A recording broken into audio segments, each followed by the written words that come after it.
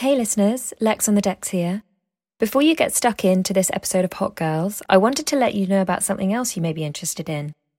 Though Hot Girls in its podcast format isn't releasing new episodes any longer, if you head over to my Substack, which is lexonthedecks.substack.com, you'll find more interviews and insight on gender minority artists and how to overcome any barriers to entry. You'll also get the opportunity to sign up to my weekly newsletter, 5 Good Things. This is an email letter which will land in your inbox on Fridays, sharing 5 of my favourite cultural or creative discoveries of the week. You'll find all that on lexonthedecks.substack.com. Thank you, and I hope you enjoy this episode of Hot Girls. I'm Sandra, and I'm just the professional your small business was looking for. But you didn't hire me because you didn't use LinkedIn Jobs. LinkedIn has professionals you can't find anywhere else, including those who aren't actively looking for a new job, but might be open to the perfect role, like me. In a given month, over 70% of LinkedIn users don't visit other leading job sites. So if you're not looking on LinkedIn, you'll miss out on great candidates like Sandra. Start hiring professionals like a professional. Post your free job on linkedin.com/people today. Planning for your next trip? Elevate your travel style with Quince. Quince has all the jet-setting essentials you'll want for your next getaway, like European linen, premium luggage options, buttery soft Italian leather bags, and so much more. And is all priced at 50 to 80% less than similar brands. Plus, Quince only works with factories that use safe and ethical manufacturing practices. Pack your bags with high-quality essentials you'll be wearing for vacations to come with Quince. Go to quince.com/pack for free shipping and 365-day returns. Actually charted. I mean, I ended up going to London for the first time to do Top of the Pops. Like, all of these things were happening around me, and I had really no idea, like, what was going on. So I did attempt to re-record It's Over Now. They, finally appeased me to let me re-record it, and they hated it because they were like, it's too, like, thought, this being perfect or that being perfect. And the first go round was like a vibe, and that's what we want.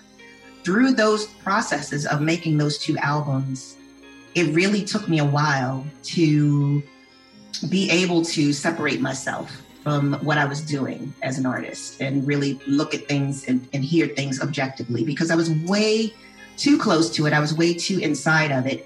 And I went from 0 to 60, basically. Hello and welcome to the Hot Girls podcast with me, Lex on the decks.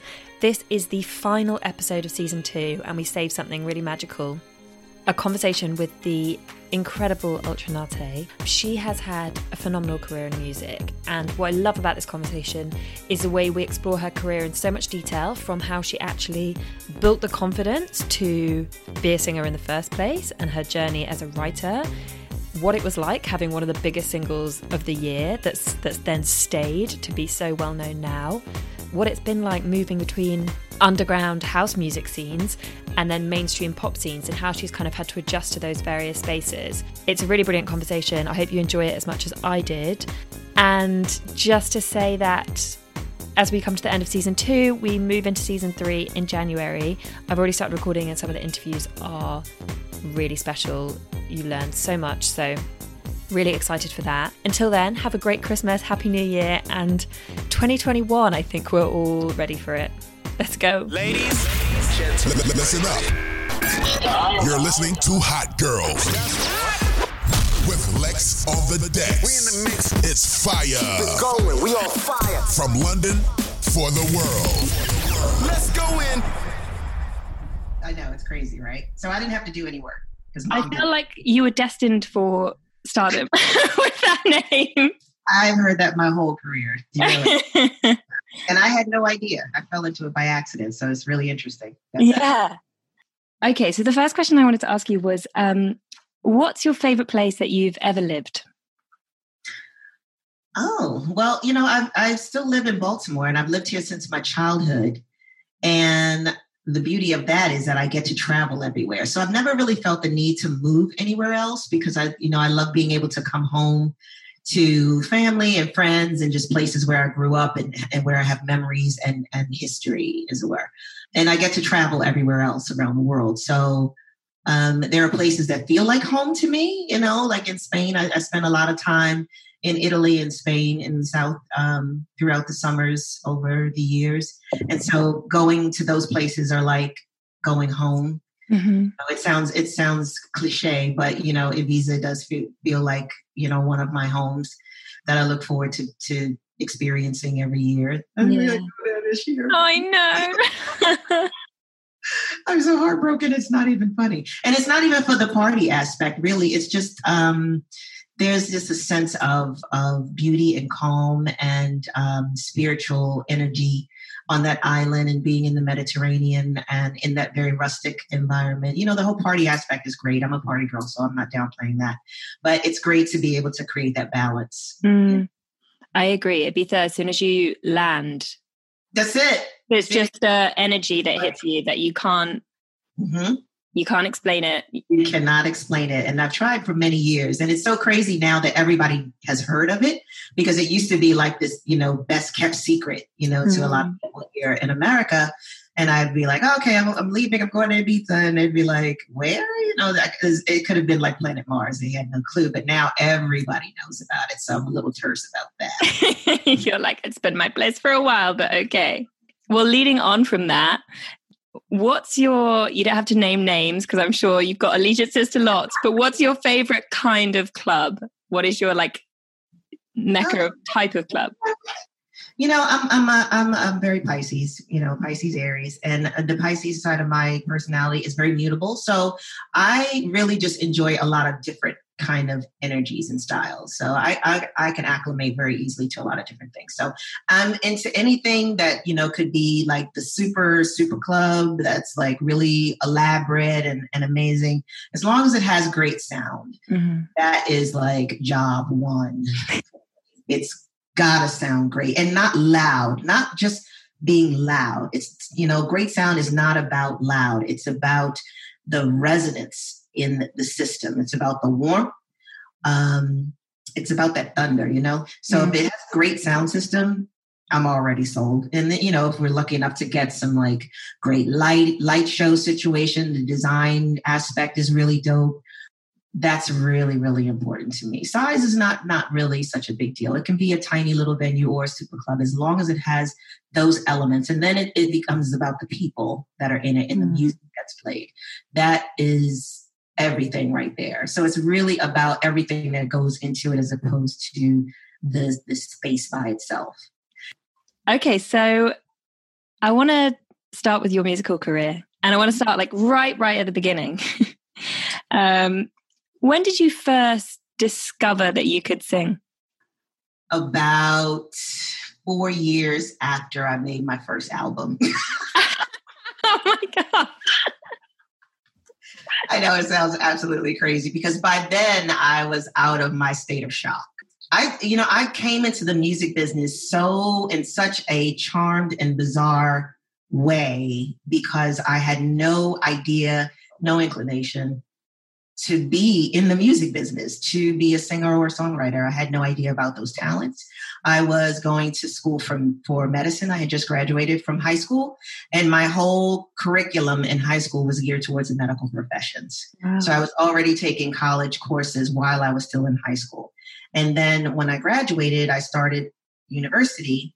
And at the same time, I discovered the nightlife and club culture. Dun, dun, dun, dun.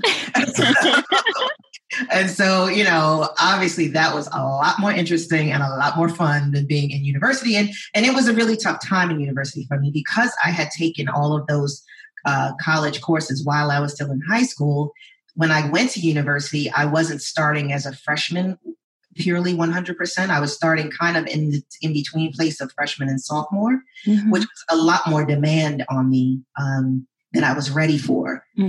And so I was kind of like, oh, what do I do with all this? Oh my God, I don't want to work this hard. When I looked at, the studies, and I just graduated like 5 minutes ago. I don't want to work this hard. So I really wasn't 100% into it. And then I discovered club culture, and it was like lights and sound system and dancing and all night at 6 a.m. And it's these great people and just this massive energy. And that's really where I wanted to be. So I stumbled into club culture. I was a club kid. I wanted to dance. I just wanted to hear this really great music. I had built this whole new structure of friend groups and like everything. And in that place, I met Tommy Davis of the Basement Boys, 3 of them, new kids starting their own production company. House music had just started formulating out of Chicago. So you had like all this really great R&B and different kinds of music actually in the club that I went to. It was just like whatever was good music to dance to, the DJ played. So it was a really epic sound going on there. And then you had these underground like house tracks being made with basically people making music in their basements or in their home, because the technology had now enabled small would-be producers to make music without having to bring in like a 13-piece band, strings and all of these things in order to record these tracks. The 4-track was created, and so they could put things. Well, I was racking my brain. I was like, I'm trying to think of the dates of when the 4-track kind of came out, and then when they. Yeah, so for me, it was like 88 when I started working with the boys, and basically, I just went and did an audition and hung out with them, and I sang a song a cappella, and I wasn't a singer, so for this whole idea of like singing a song a cappella still wasn't just something simply as me arriving and be like, okay, here it is. It wasn't like that at all. I was just like a kid and I wasn't really a singer. I knew that I could carry a tune because I sang in my church choir a little bit, but I wasn't a singer. But they liked what I did. They liked the sound of my voice. It had a very jazzy, bluesy kind of aspect, a raspy kind of deep tone to it.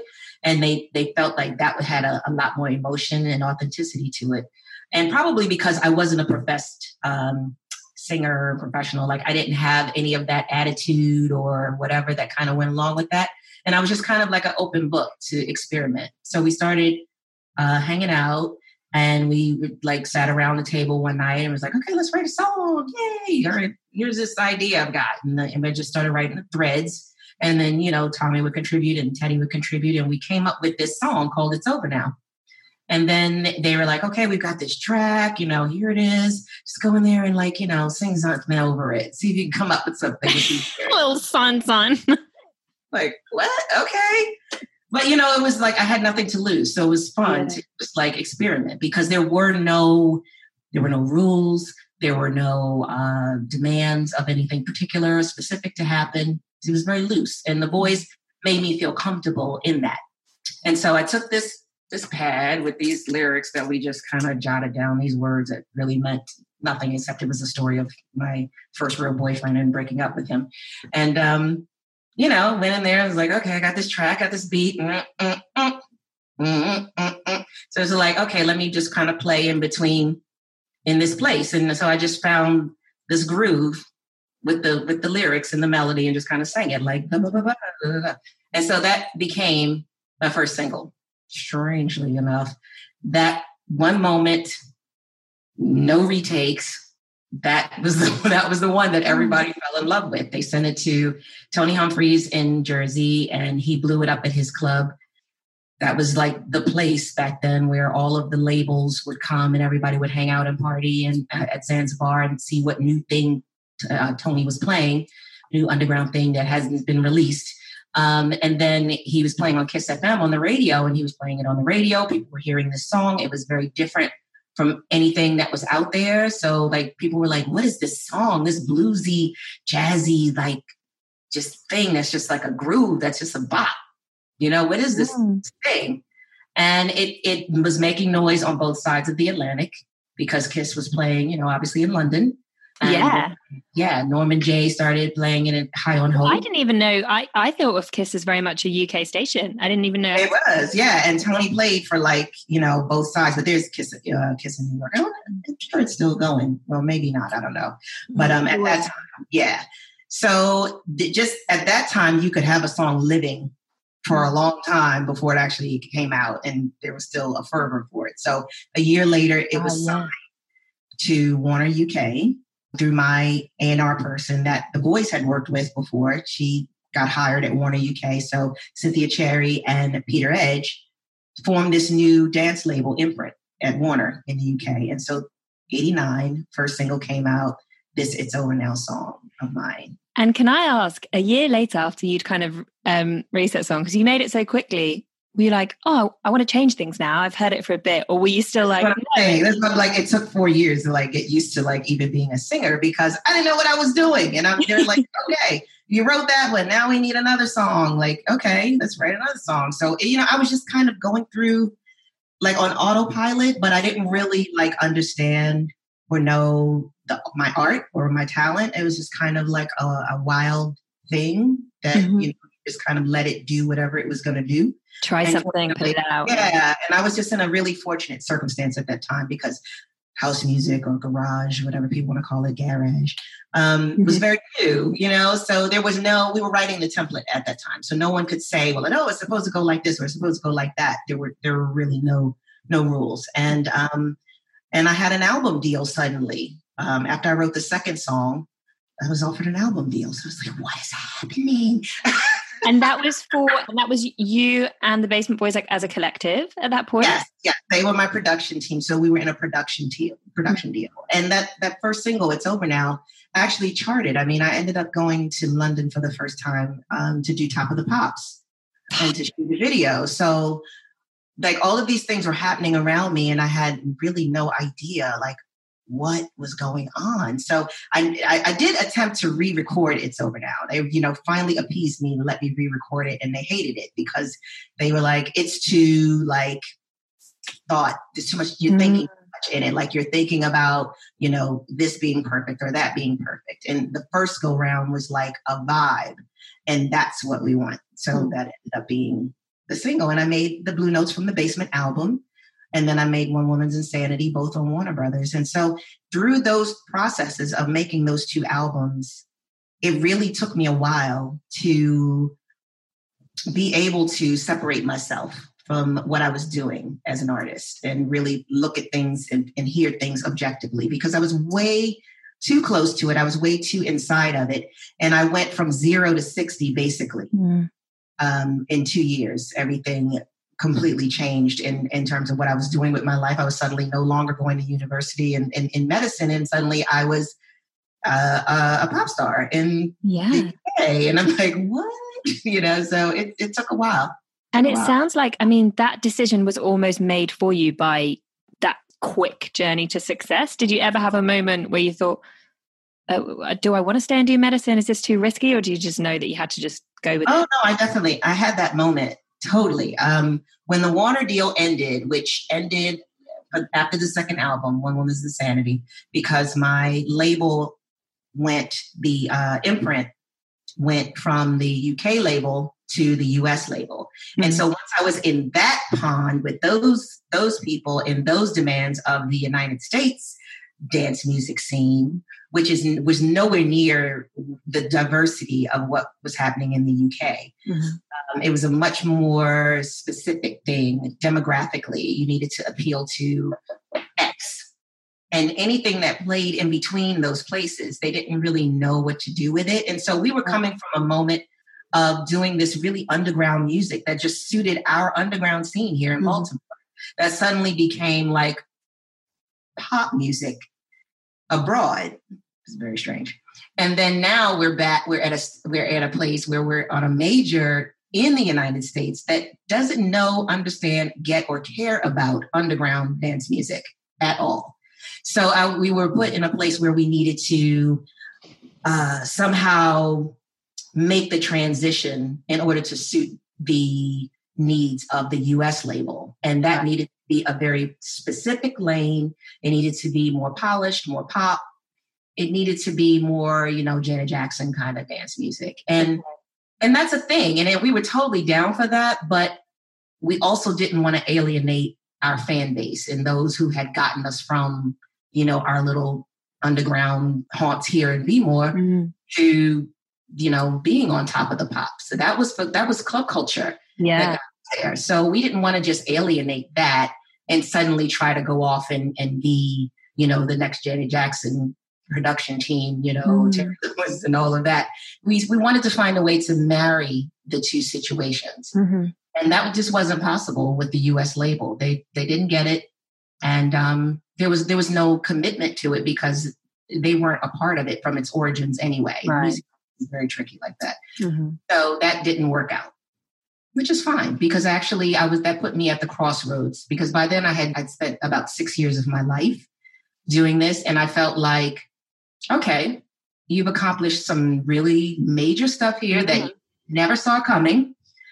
What next? Do you continue in this or do you get back to what your original plan was, which, you're totally at a place in your life where you can do that and haven't missed, but a couple of years. But I decided in that moment, even though I was out of a deal and the dance music industry was changing significantly, I decided to stay with it because I felt like all of these things that fell in place were not by my design. They happened because there were universal circumstances putting me in opportunities and situations because obviously that was where I was supposed to be. And so I decided to stay in that and to continue to follow that path and let it lead me. And so it continued to lead me to do what I've always done. I don't have to have the end goal already figured out exactly, but I need to move towards that plan. And so I started working on what would be my third album, even though there was no deal in place. And, but I had a lot of relationships. I had a lot of great relationships with people that I've worked with or, just through my success for the first two albums. So we started writing with those who had time and wanted to collaborate.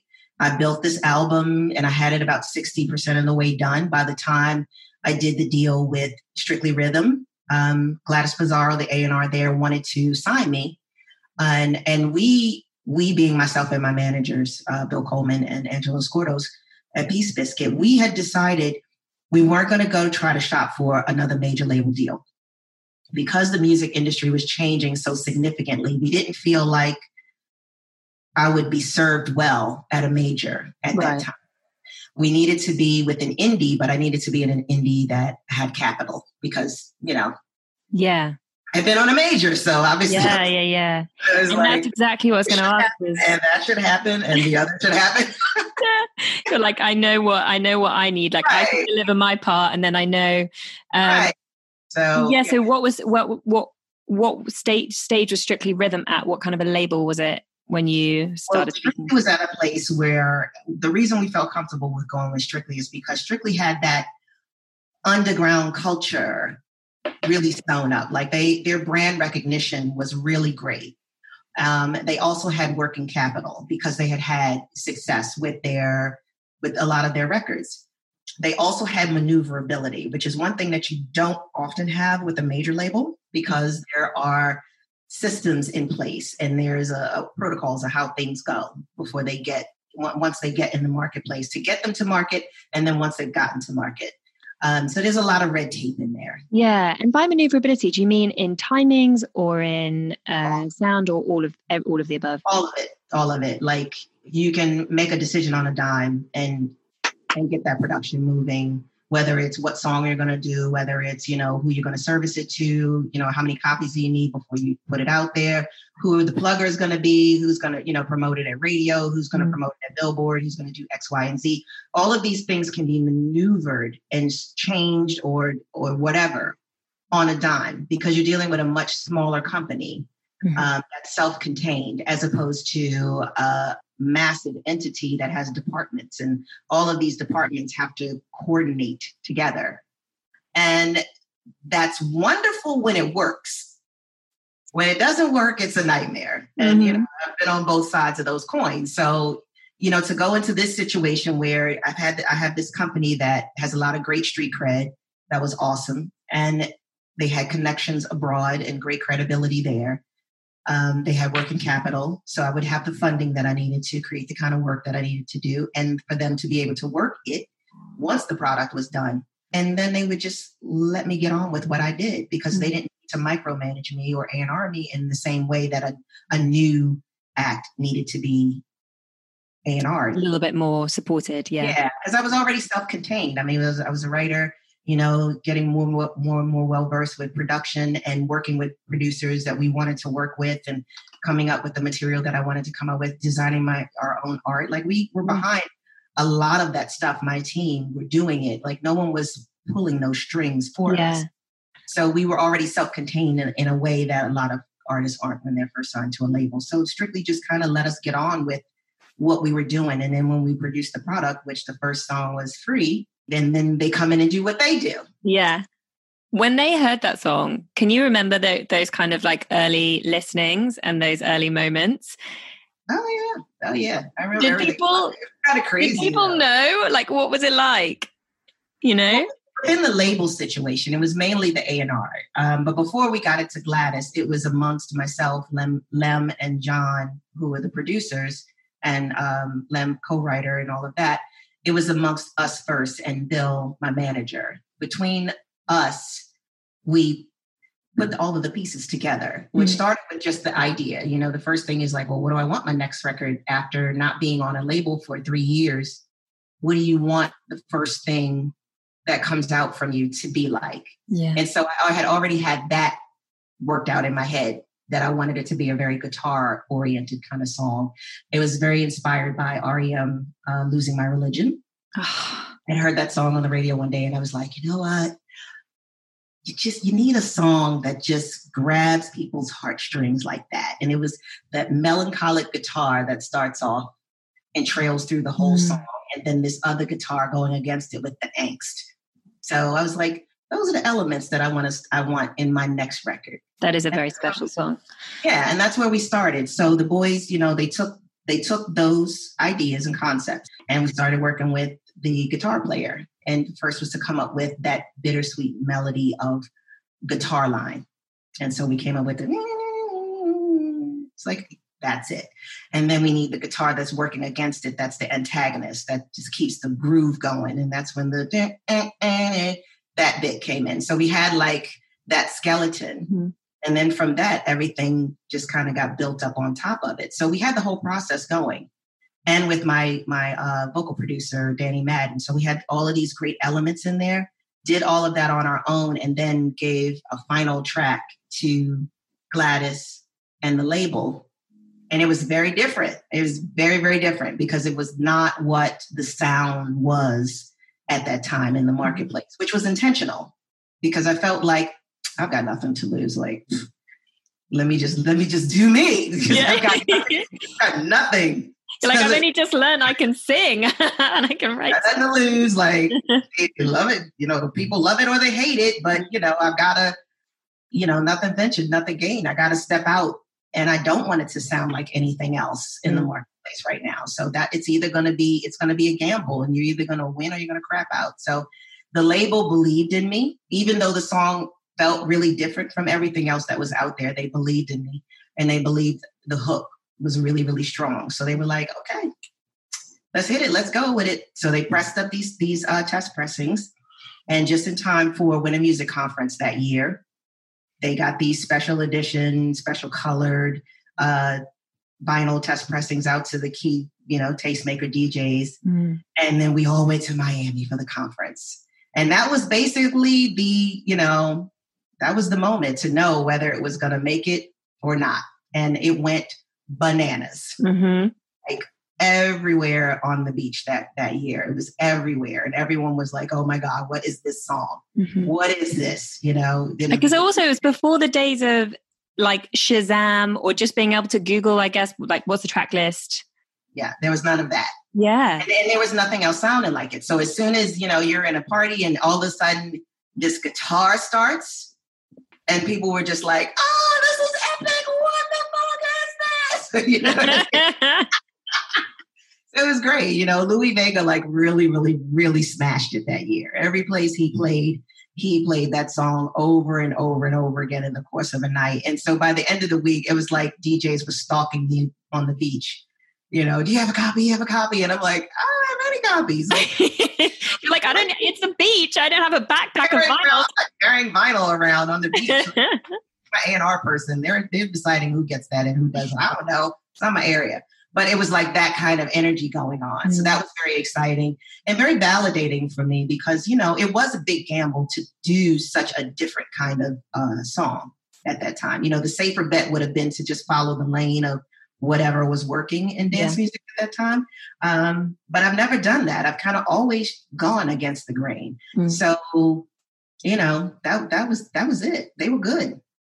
And then, they made a fortune off it and they made all their money back. I spent a ton of their money making the album and they made it back. So made it back.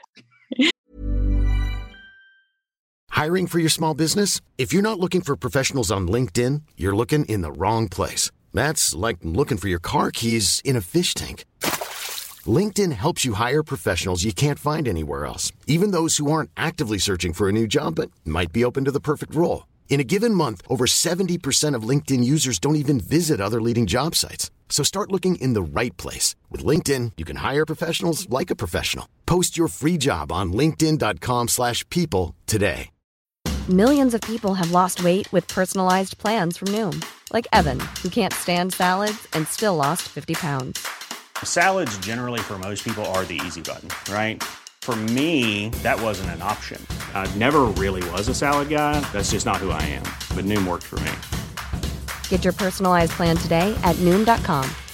Real Noom user compensated to provide their story. In 4 weeks, the typical Noom user can expect to lose 1 to 2 pounds per week. Individual results may vary. Hey, Dave. Yeah, Randy. Since we founded Bombas, we've always said our socks, underwear, and T-shirts are super soft. Any new ideas? Maybe sublimely soft. Or disgustingly cozy. Wait, what? I got it. Bombas. Absurdly comfortable essentials for yourself and for those facing homelessness. Because one purchased equals one donated. Wow, did we just write an ad?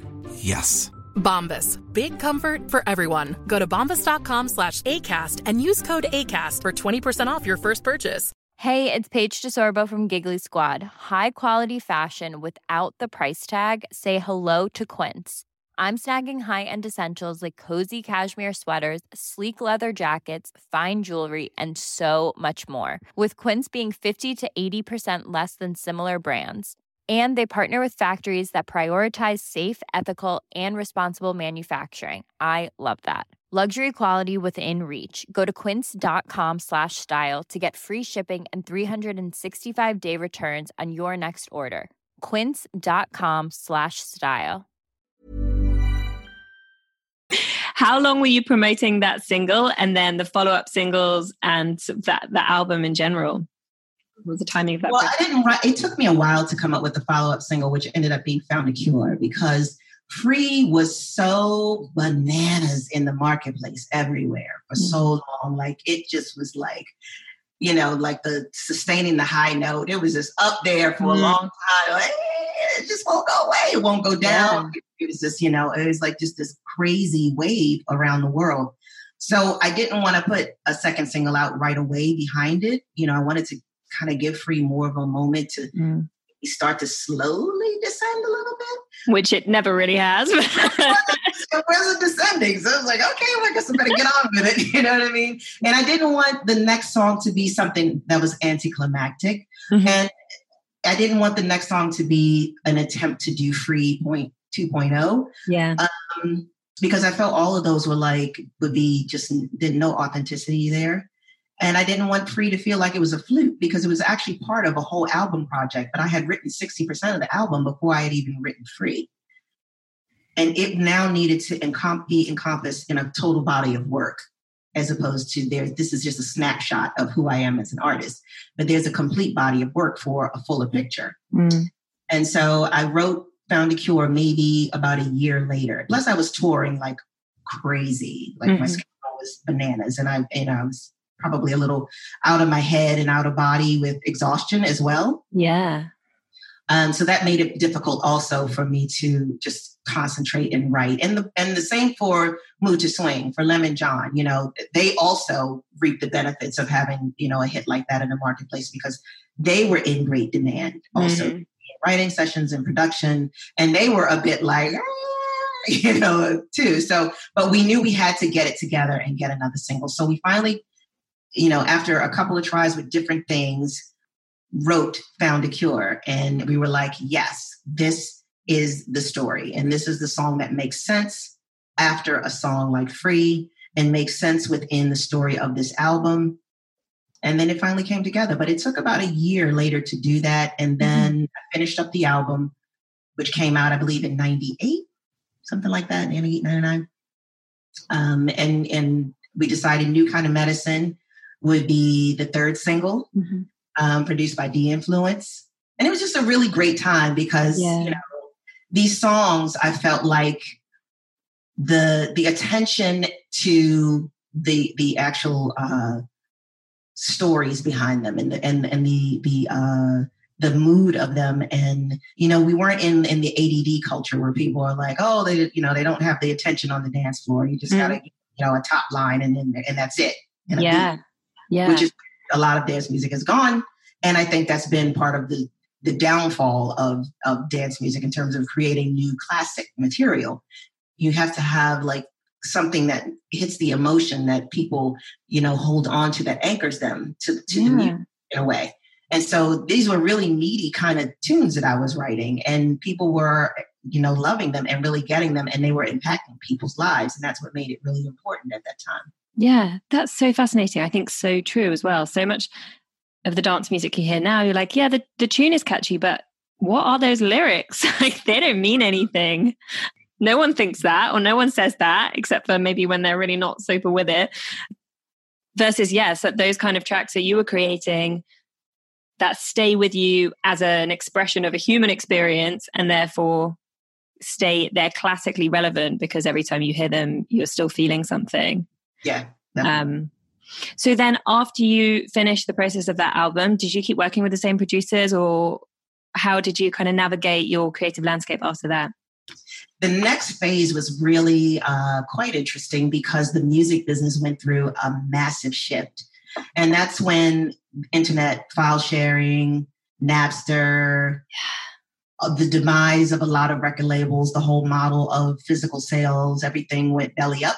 And the music business went spiraling, and no one knew if there was going to even be a business. Well, somewhere in the midst of all of that, we were releasing, and I was now moved from, it was also a extreme delay with getting my second album out because I was on AM/PM in the UK when I released Situation Critical, the album that Free and Found a Cure and New Kind of Medicine, all those songs were on.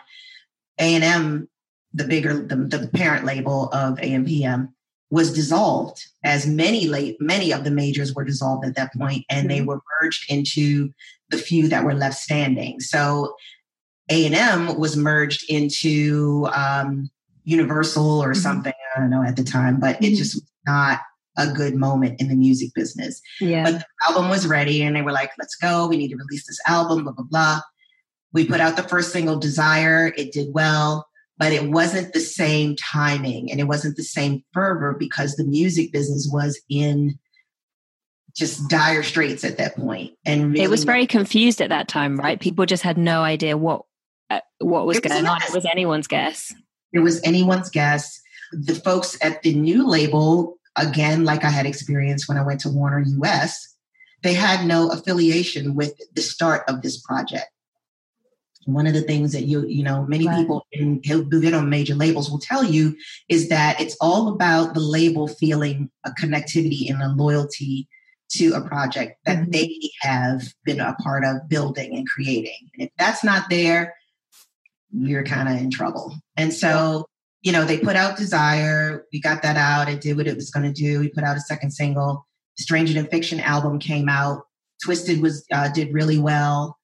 But there was still just that weird moment going on with the industry as a whole. So through the Stranger Than Fiction album, we did well. But at that point, I decided it's time to go completely independent because this is all a mess and no one knows what is going on. So since that point, I have been releasing my own albums. And so the marketplace is much smaller because obviously being completely independent, I don't have the big machine. The engine. That big engine to get it out to all of my fan base that's scattered around the globe. That's the tricky part of being completely independent. That's where a major does come in handy because they can harness all of your fan base everywhere simultaneously and upstream the project to get it out to all of those people. But just that time had gone by. And at that point, I was on the wrong side of 25 for most major labels. So, that was going to be a factor. And then that all depended on who was left standing in all of the madness that was going on with that. So that's where those things were. And I released albums after that. And after that, I went and did a project with Tommy Boy Records, which was also a mini major, as we call them, indie big indie out of New York. And I put out my Grind, Silk, and Thunder album in partnership with them. Did really well with my singles, Automatic, and a few others that came out after that. We did a remix album after that point. So, I was still keeping things moving, still trying to keep it moving. I did my Hero Worship album. I did Black Stereo Faith. With the video for Automatic, was that your vision as well? No, I can't take credit for that one. That one was, I was on the shoot for my Love's the Only Drug video, which was on my Grime, Silk, and Thunder album. And my makeup artist was a friend of my manager's. His name's Carl Giant. And my manager had put me with Carl to do my makeup for it. And Carl and I hit it off so well. Like, we fell in love that day.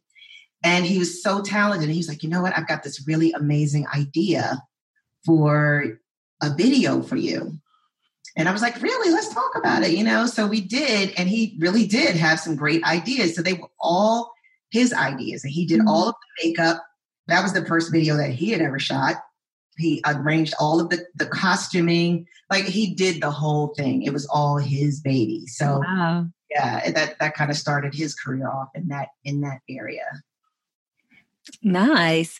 It's funny hearing you. I find it interesting. So I have a kind of corporate job as well as DJing and doing this as well. And I think a label is a business, an engine, a corporate entity in the same way that any other big company is. Absolutely. But because it's in the creative world, I think you can often forget that how that works, you can be subject to, and I'm thinking of it particularly at the moment because of the environment we're in right now, and we're like about to go into a recession. A lot of corporate companies in different structures are going through restructures.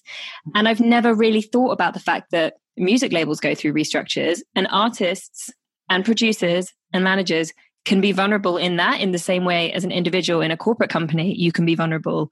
Absolutely. More so, maybe. Yeah. So one thing I wanted to ask you, and this would have been particularly, I think, when you were in the intensity of your touring periods, but how did you find balancing a personal life with that? Did you find you had much space for it? Or did you find you had to just kind of be like, I'm working for these few years? No, I think I did it. I think I've done a great job of finding balance with the two, because I've been doing it for so long. I know how to manage my time better as I have done it more and more as the years have gone by. In the early 90s, it was just kind of manic. And obviously, when you're in the throes of any hit record, it's pretty manic. And you really have to have a team behind you that know how to balance things for you.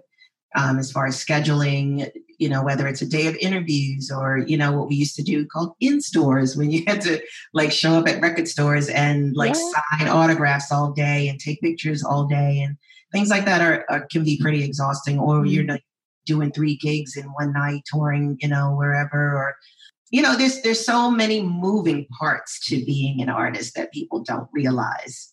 And I still get inundated with things now. Like there, in any of my socials in the DMs, there's probably like a million requests for drops. Can you do a drop on my radio station or whatever? And in their mind, it's so simple, and something that would take you only a few minutes. But cumulatively, when you've got a gazillion of them, which I'm not complaining about, because that means that people care. But in practice, it becomes a lot of work to try to manage all of that. And then you've got to do all of these things over here that are on deadlines. I'm writing.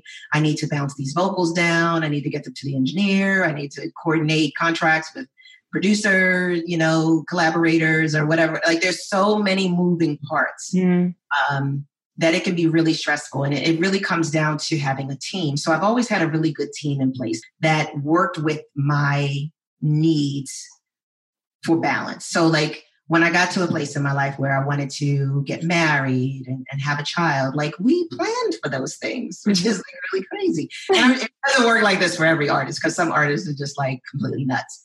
And, but I have a great relationship with my management. So we work as a team, and I know that their job is to make sure that my life is good. Yeah. On the personal side as well as the business side, because I can't be effective on the business side if my personal life is a mess. So I'm like, okay, I'm getting married, or, I want to have a baby. And so let's plan for that. What are we going to do? We need to get the pictures taken. We need to get all the music done. Like we need to do all of these things working backwards. Yeah. And you're like, and then there's going to be a period of time where I am not available. Absolutely. But I've got all these great pictures shot. I've got all these great videos shot. Everything is great. So by the time I actually have to physically be seen by people, I am like back in a place where I feel comfortable with that. And you know, that really happens only if you have a really good team around you that is, you know, the machine is all working together. Yeah. And then you've collaborated with so many people. Can you talk to me about some of your collaboration highlights and artists that you've really enjoyed working with and where you felt like this is a good creative like relationship? Oh man, there's been so many. I think one of the most important ones and earliest on definitely was my first production team with Basement Boys. I mean, you know, coming out of the gate, not knowing anything about being a musician, an artist, a songwriter, or any of that, that could have been a really tricky experience. So I feel very fortunate that they were my first experience in that because they afforded me the time to grow in my art. So I'd have to put it with them first. And then from there, I would say my vocal producer, Danny Madden, that I've worked with for many, many years and brought him in on many projects to produce my vocals and the backing vocalist, because those productions that he brought to the table, his experience and expertise as a vocal producer specifically, helped me to learn my voice and to hear it in a different way and to learn how to be comfortable with it and to get out of it what I needed to get out of it. He also brought an amazing team of vocalists to a lot of my tracks that are part of the secret sauce that is what made a lot of songs, you know, really, really impactful, because it's a production value that you get from a lot of those songs. And then in terms of like producers, I would, you know, people like Nona Hendrix, you know, working with another woman that was in a position of production where most of the time it's been mostly, you know, the boys, guys, you know, kind of, you know, that was a really great experience to finally be able to work with a woman, and not just any woman, but a woman that I grew up idolizing as part of LaBelle and knowing her history and, you know, from the visuals to the music that they did and what they stood for. Like that was a moment where I was like, oh my God, you're in the studio with fucking cool. What is happening? I mean, it's like your whole life has come full circle. Just nuts, you know. Working with George when I met Boy George, that was very spiritual for me as well, because, you know, the first time I stood on stage to try to sing anything was in my high school, and I sang Mistake Number 3 by Culture Club. And so, you know, I lived and breathed Culture Club when I was a kid. I used to dress like I don't even know what the hell I dressed like, but it was just a mess. And it was, I have a vision now. it was we all know what Boy George was. Yeah, you know, it was somewhere between Culture Club and Madonna at that time. Okay. So, did you have the fingerless gloves like the Madonna? What? Come on with it. Yeah. Had stockings and had to be a little ripped up. Yeah, I mean, I was giving everybody the business and writing on every piece of clothing like nothing got away. Got some magic marker writing on it.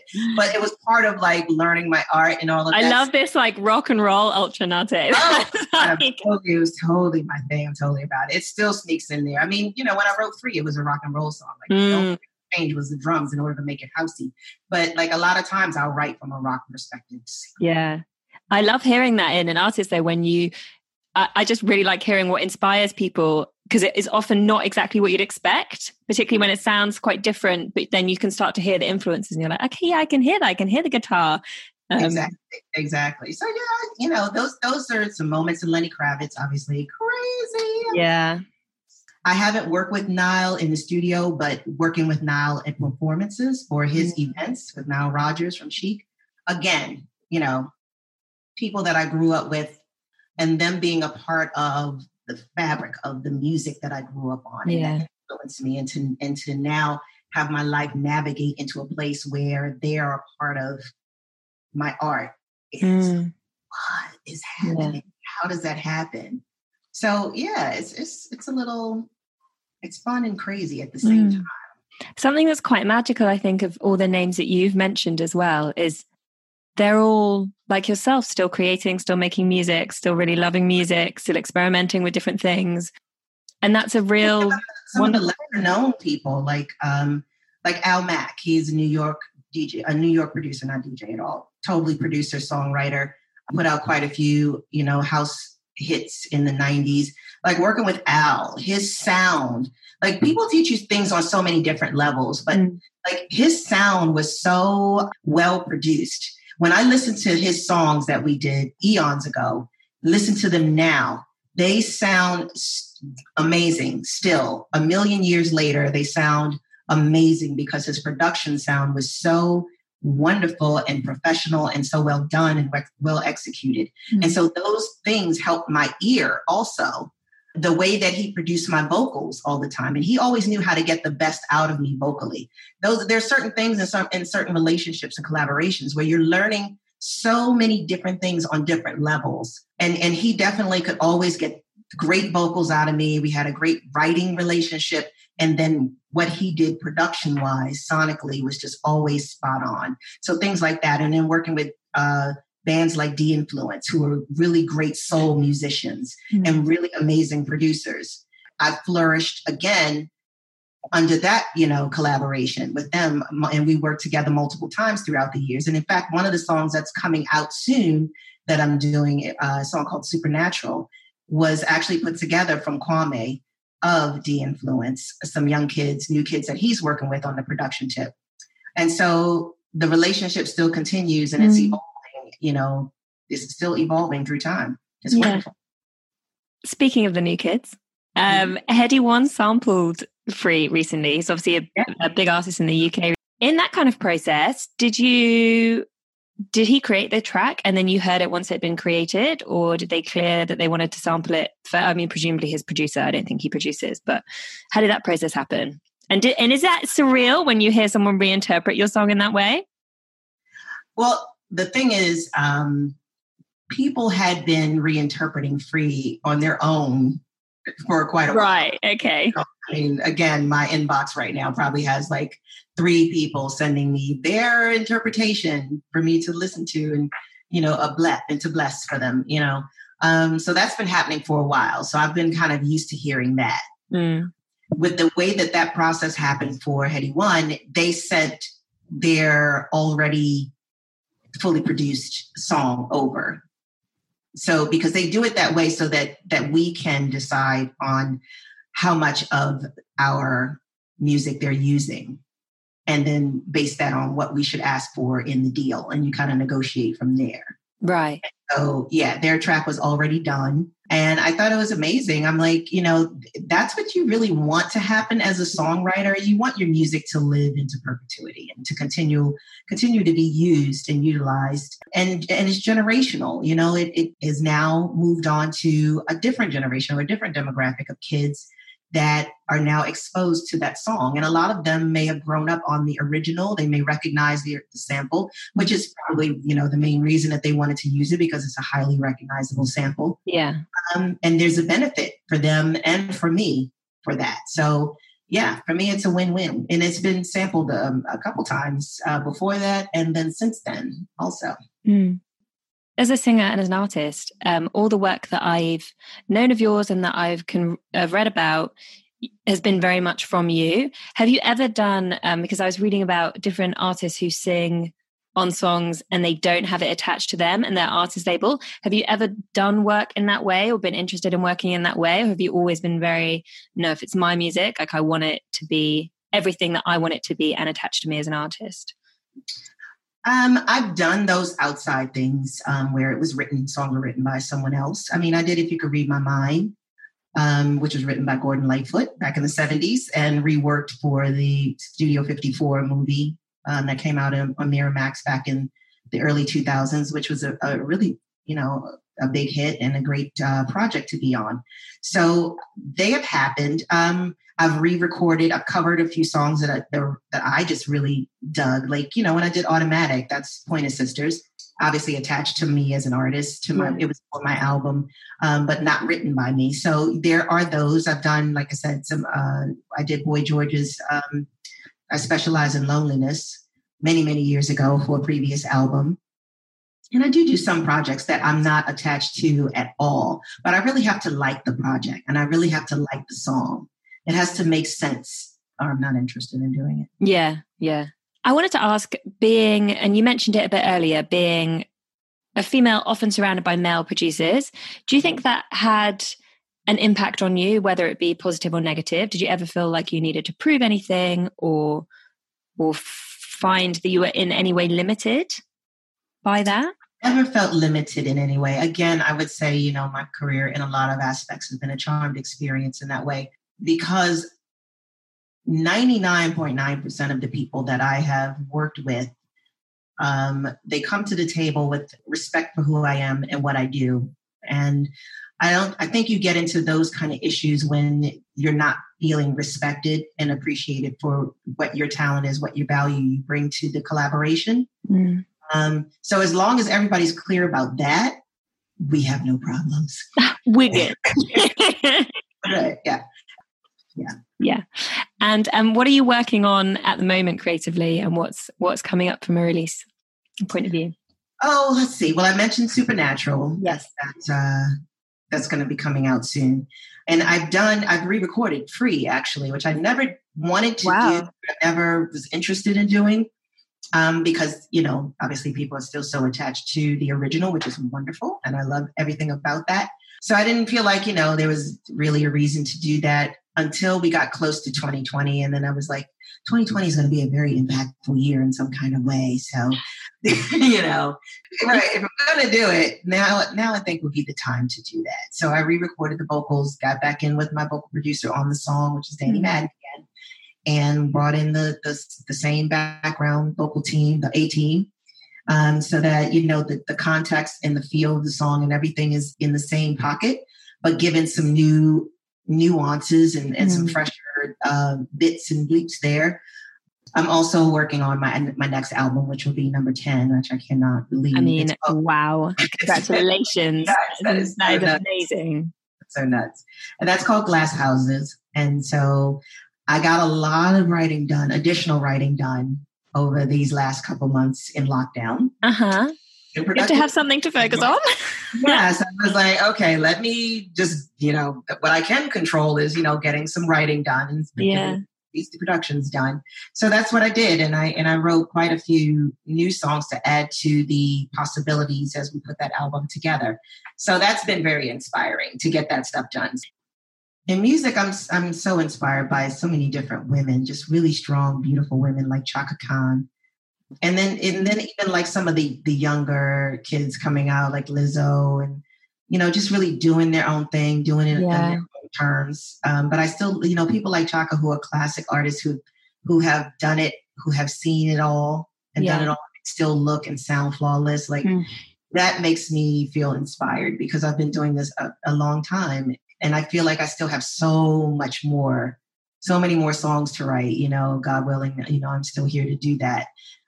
You know, I see so many things around me and it's just so, you know, I just take it all in as a sponge and just, you know, I'm trying to disseminate the bad from the good and make sure that my energy that I'm putting out is good energy, you know, because out there somewhere I'm inspiring someone. So I need to make sure I'm on point. 100%. I think it only takes one person to remind one other person of how different you can handle a situation or the positive energy that you can bring to something, and then they get inspired by you and the chain goes on. It's just, you know, it's just a little tiny blurb, you know, but that little tiny blurb that you put out can be so impactful to someone else. Yeah. And that's what we need to remember is like, you know, every little bit counts, every moment counts because you just don't know. You just don't know. When it's your moment and it's over, like, what is your legacy going to be? Yeah. You know, what did you put out there to the world? How do you leave people feeling and what do they think of you? Like, what imprint do you leave on the world? You know? Yeah. Do you read? All the time. Reader. Okay, great. What's the book? She used to hate me on the road because I'm always in a book. She's like, you're the worst. You're no fun on the road. You're that damn book. You're like, I party too, but now I'm reading. I'm a nerd. Yeah. What's the book or books that you would most recommend to people? Oh, wow. Let me see. I have a thing for like, you're gonna be like, what? I don't know what category these books are in. But I like these series. And they, strangely enough, all ended up as movies. So Anne Rice, I was really big into Anne Rice at one point. In fact, when I was writing my Stranger Than Fiction album, it was inspired by reading all of the Anne Rice novels, which was the whole vampire and witches and that whole series. I haven't read any Anne Rice. I had no idea that all of that would become a movie at some point, and it became a thing. So it was like, look at that. See? It wasn't really crap. It actually became like really serious material, and they made movies out of it. So that interview with the vampire, that whole period, that whole series inspired my Stranger Than Fiction concept, which was based on romantic novels and stories and the romantic novels. So if you look at the album artwork, I was just going to say, I love the album artwork. Yeah, so that was what was happening there, and that's how that kind of related in there. And then the series with that also became a movie. The Da Vinci Code. Right, so yeah. All of those books that were in that story, I was reading all of those. So I like that kind of fantasy kind of thing. Yeah. I like the whole Da Vinci Code thing where you're like dealing with, all of the mysticism. Yeah. And it's kind of like all this, secret society crap going on. And those are fun things. But then I also read a lot of like self-building, getting better at this and better at that, and a million things like that. And then I have all the nerdy kind of stuff that I'm reading that my friends start to look like deer in the headlights when I start talking about on the more tech side of stuff. Like right now I'm reading a lot more about blockchain and cryptocurrencies and disrupting technologies. Yeah. So broad, a broad library. Yeah. If you ever decide to change path, you can just go and work in-house at like a movie buying company, and you'll be like, I know that this book is going to be the next big thing. This is what I'm saying. I completely stumbled into something. In the music business, I could stumble into something else. Watch this space. Ultra, thank you so much for talking to us and sharing your story. Where can people find you and follow you if they aren't already, to kind of keep an eye out for your releases? Well, I'm pretty active on my social networks. So obviously Instagram, I'm under Ultra Naté. Ultra Naté Music is everything, Facebook, Twitter, all of the usual suspects. Look for my Deep Sugar brand, which is my DJ and party event brand. We'll be continuing to do live streams here and there. So tune in for some of those. And hopefully some real events in the near future. Oh my God, please. Please, come on now. I need to be on stage, like really. Because I love it. It's not even about it's not even about income or any of that, which income is great and all of that. But I miss that relationship with my audience. Yeah. Do you ever, when you're DJing, do you ever sing and DJ at the same time? Or are you... Yeah? Okay. Well, I'm looking forward to coming when the environment changes. I'll just be a DJ in a box. Yeah. And until then, Twitch. That's it. Yep. Ultra Naté, thank you so much for talking to us. I really appreciate it. It's been an absolute pleasure. Appreciate it. You have a good one. Be safe out there. Thank you. You too. Bye. What up, Lex? We keep our eyes on the prize, it's no surprise. Good women, we're destined to rise. Inspiring, celebrating, uplifting the new generation. Some hot girls, you know the vibe. All the hot girls come alive. Some hot girls, you know the vibe. All my hot girls come alive.